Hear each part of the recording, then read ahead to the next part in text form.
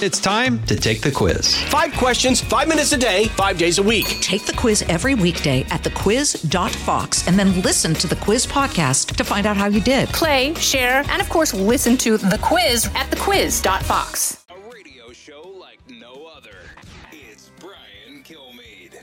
Well, nothing's more of a driving and an excitement factor like Donald Trump for Democrats, right? I mean, they love to be opposed to him because they are.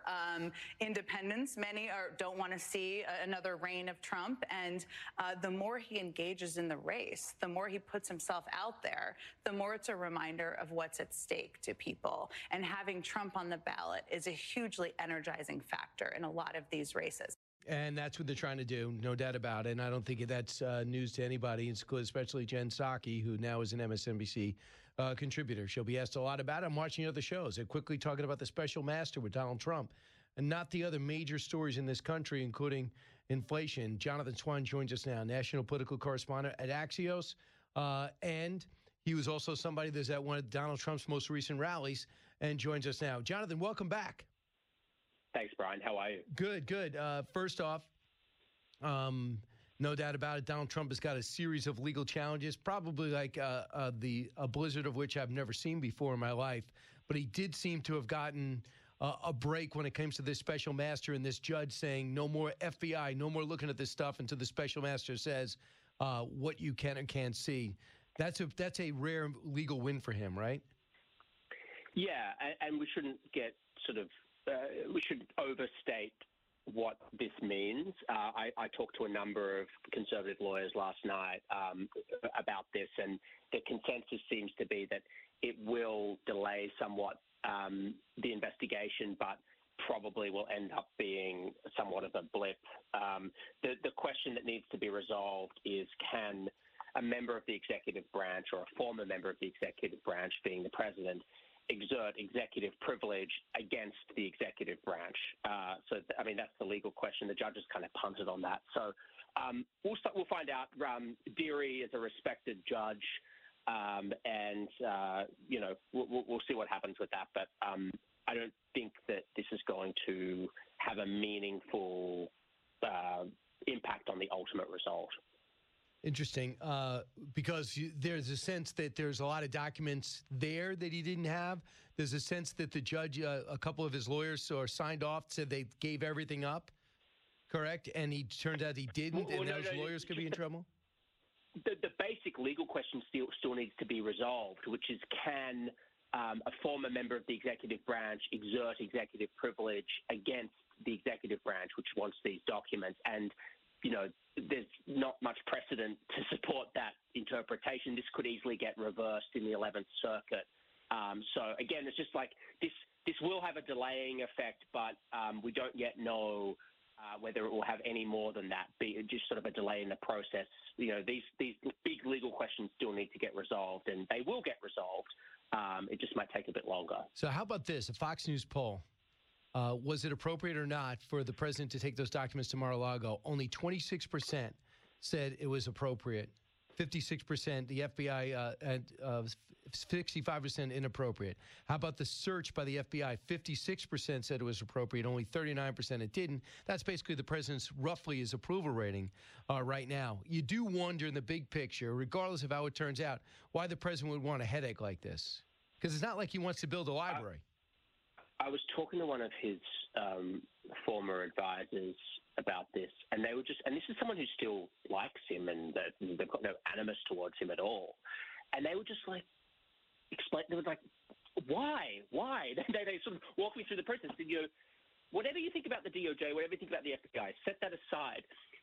Last year, early on, they went to him and said, you've got these documents, we want them back. There's classified documents and other government documents that belong to the government. There's no dispute about whether they belong to the government. It's a very fringe view that they don't. I mean, there's the Presidential Records Act. But his lawyers didn't contest that. Trump's lawyers said, yes, no, you're right. Ultimately, you're right. We'll give them back. They didn't claim any of these documents were declassified. His lawyers didn't in their attestations. And then in January, they actually handed over 15 boxes. They said, here's everything. Here's everything we've got. Here's all the classified documents. Then they do more interviews. They find out, actually, no, the truthful representation. He still has more documents, more classified documents. So they go back again and ask for more, and they say, we think you've got more, and there's a bit of a back and forth, and then they actually get a grand jury subpoena. And Jay Bratt goes and visits Mar-a-Lago in June, meets with Trump's lawyers, Evan Corcoran and Christina Bobb, and they say, this time, here's everything. 11 more boxes, with dozens of classified documents. This is it. And we're so confident it's it. We've done this big search. We'll sign off. We'll do an attestation. This is absolutely everything. I swear, Christina Bobb's signature.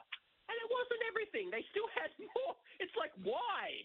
Why? This is what this person, I'm just channeling this person to be. They're like, for what possible, plausible reason? Why don't you just give everything back, do a proper search? Like, why put yourself through this stupidity?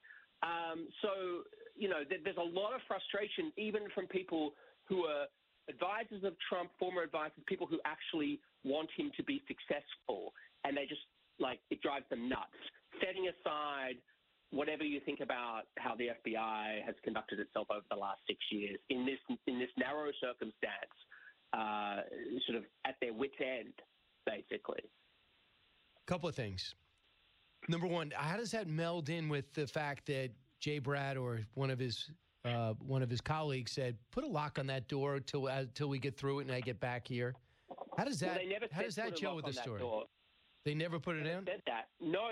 That's not in that was misreported about this padlock thing. I think that's how the Trump people interpreted it. But what they said was, we believe these documents are still, there's no secure space in Mar-a-Lago for these documents. You still have these documents. But we need you to take whatever precautions you can right now. Basically, again, if you read what they actually sent to them in the letter, you would be of the view of, we really should just give everything back very quickly. Like, they're basically saying you have stuff you shouldn't have in an insecure location, in a country club, in a private country club. So this whole thing about them asking them to put a padlock on the door, that never happened. That wasn't a thing that was requested. Interesting.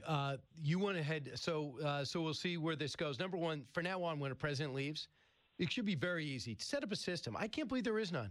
Guys, what documents you want? We're going to screen them. Give us a week. Come back. These are the ones we get. Okay, the lawyer just said, we want these. Okay, we're going to need copies of them. I thought everything was electronic anyway these days. Boy, am I mistaken. I guess cybersecurity is one of the reasons. And number two is there should be a tight checklist. The president clearly wasn't sneaking it out. We see these interns in suits standing by a chopper with cardboard files. So, I mean, if you're sneaking it out, you're the worst crook ever. Well, there is a system, but it's not. I mean, when you're the president, you don't. A lot of things are at your discretion about process and things like that. And what I do know about the final days of the Trump White House is they were very chaotic, and staff were actually very reticent about doing a normal packing up process because Trump didn't want, there to be the appearance that he was conceding and leaving office and what have you. So all of this stuff happened in the last 2 weeks. Usually, the election happens and the process begins. This was not a normal process for a lot of reasons. What's your takeaway from when you saw the president speak in Pennsylvania? Huge enthusiasm for him. I mean, it was a 10,000-seat arena. There's not another – I'm sorry, there just isn't. Whether you're a Ron DeSantis fan or a Joe Biden fan, there's not another politician in the country that can fill a 10,000-seat arena like that and have it packed to the rafters like that. And there's just a lot of enthusiasm for him. He has a huge base. He's got a strong base. And again, you can, it's just an objective statement of reality. You can think whatever you want about Donald Trump, but anyone who's actually looking at the situation realistically can see that the reason he still is ahead in the polls among Republicans is because he has a very, very fired up and enthusiastic base, and they show up for him. They would walk over hot coals for him, and they're there. I mean, what was interesting to me at that rally was there was a huge amount of enthusiasm in that crowd for Doug Mastriano, the gubernatorial candidate. Not much enthusiasm for Dr. Oz. I mean, they were politely sort of tolerating him and clapping, but ironically, you can imagine a situation in which Oz actually benefits from Mastriano, because I think the base does show up to the polls because of Mastriano. And if Oz can get the sort of Pat Toomey suburban vote, once the base shows up and they have a they're there anyway. They've shown up. They've made the effort of gone to vote. You have a binary choice between Dr. Oz and John Fetterman. You tick the Oz box, even though they're not doing it with a great amount of enthusiasm. But yet Mastriano's trailing in almost every poll, Jonathan, right? Yeah, but that's a separate question. That's because he has no suburban support and whatever. So you can imagine a situation where they fired up, they show up to the polls, and Mastriano loses, but he's turned out the base, to Oz's benefit. So Mastriano has not managed to suburban women in favour of him. He's got pretty weak support in the collar counties, but he does have a strong base. It may not be enough to win. In fact, the polls suggest it won't be enough to win. But what you can be sure of is the base will show up and vote in Pennsylvania, which was Oz's biggest problem because the Republican base is not enthusiastic about Dr. Oz. Before I leave Trump, do you believe if Trump runs, who else runs? Yeah. If Jonathan Swan, I know it's early. I know it's September 2022. Yeah. But if right now, if I said, Jonathan, no prediction, put it in an envelope. And if he declares, who else runs? What's going to be in that envelope? So with the preface that this is without, I don't know for a fact that Ron DeSantis is running. He hasn't told me he's running. No one who works for him has told me he's running. But I'm watching him very closely, and everything I'm picking up just from observing his behavior, talking to people who advise him, suggests to me that there's a very high likelihood that he runs, even if Trump runs, which I think Trump will run. I think there's a very good chance that Ron DeSantis takes him on. I think there's a very, very good chance that Mike Pence runs, based on conversations I've had with people around him. I think there's a decent chance Mike Pompeo runs based on what he's saying publicly. I mean, he's not really making a secret about it. He's saying he's got a team in Iowa and he's not going to be influenced by who else is out there. I'm very confident Ted Cruz will not run if Trump runs, based on conversations I've had with certain people. And besides that, then I think you're getting into sort of, I'm sure Chris Christie might run. I wouldn't be shocked if Liz Cheney runs. But, I think most people view at this point the Ron DeSantis question to be the most interesting, given he really has a huge amount of momentum and popularity out there. So that's the person I'm watching most closely. I don't think that's a kind of crazy thing. I think everyone's sort of in the same boat on that. Gotcha. So, Jonathan, you write in with Josh Kraushaar, who about what's going on right now in terms of the midterms. The Democrats have benefited from the Dobbs decision, no question. You believe they're getting more money in there, and the economy. You said inflation, the anger towards inflation has cooled somewhat. Where are we at right now heading into the midterms with, what are we looking at, 6 weeks to go? It's a very, very complicated picture, and I have great sympathy for anyone trying to make grand predictions about it. History tells you that Republicans are going to pick up, an average of 25 seats in the House, and the party out of power tends to do really well in these midterms. But there's a lot of ahistorical things happening, the Dobbs decision being the most obvious example. There are real big spike in female voter registration. Right now, if you ask most strategists, they would say the most likely scenario is Republicans take the House, and probably it's a jump ball in the Senate, but there is a very clear path for Republicans to take the Senate. But, Democrats have had a few lucky breaks with candidates, and they've certainly got a very strong money advantage. So who knows in the Senate? It's really probably coming down to 3 states right now: Pennsylvania, Nevada, Georgia. The battlefield has really shrunk in the last few weeks. Most people, if you put truth serum in them on both sides, would tell you that Republicans are going to win Ohio. They think Republicans, I'm talking about both sides now, Republicans probably lose the Arizona Senate race. They probably win North Carolina. They probably lose New Hampshire. And so Pennsylvania, Georgia, Nevada, everyone's Wisconsin. focusing Republicans probably win Wisconsin.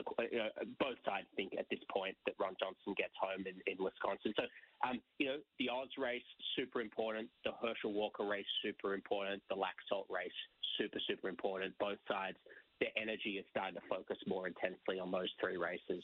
So, Jonathan Swan, our guest at Axios. Jonathan, you do write that there's a big push to get Donald Trump to save some of his money. He's got $100 million.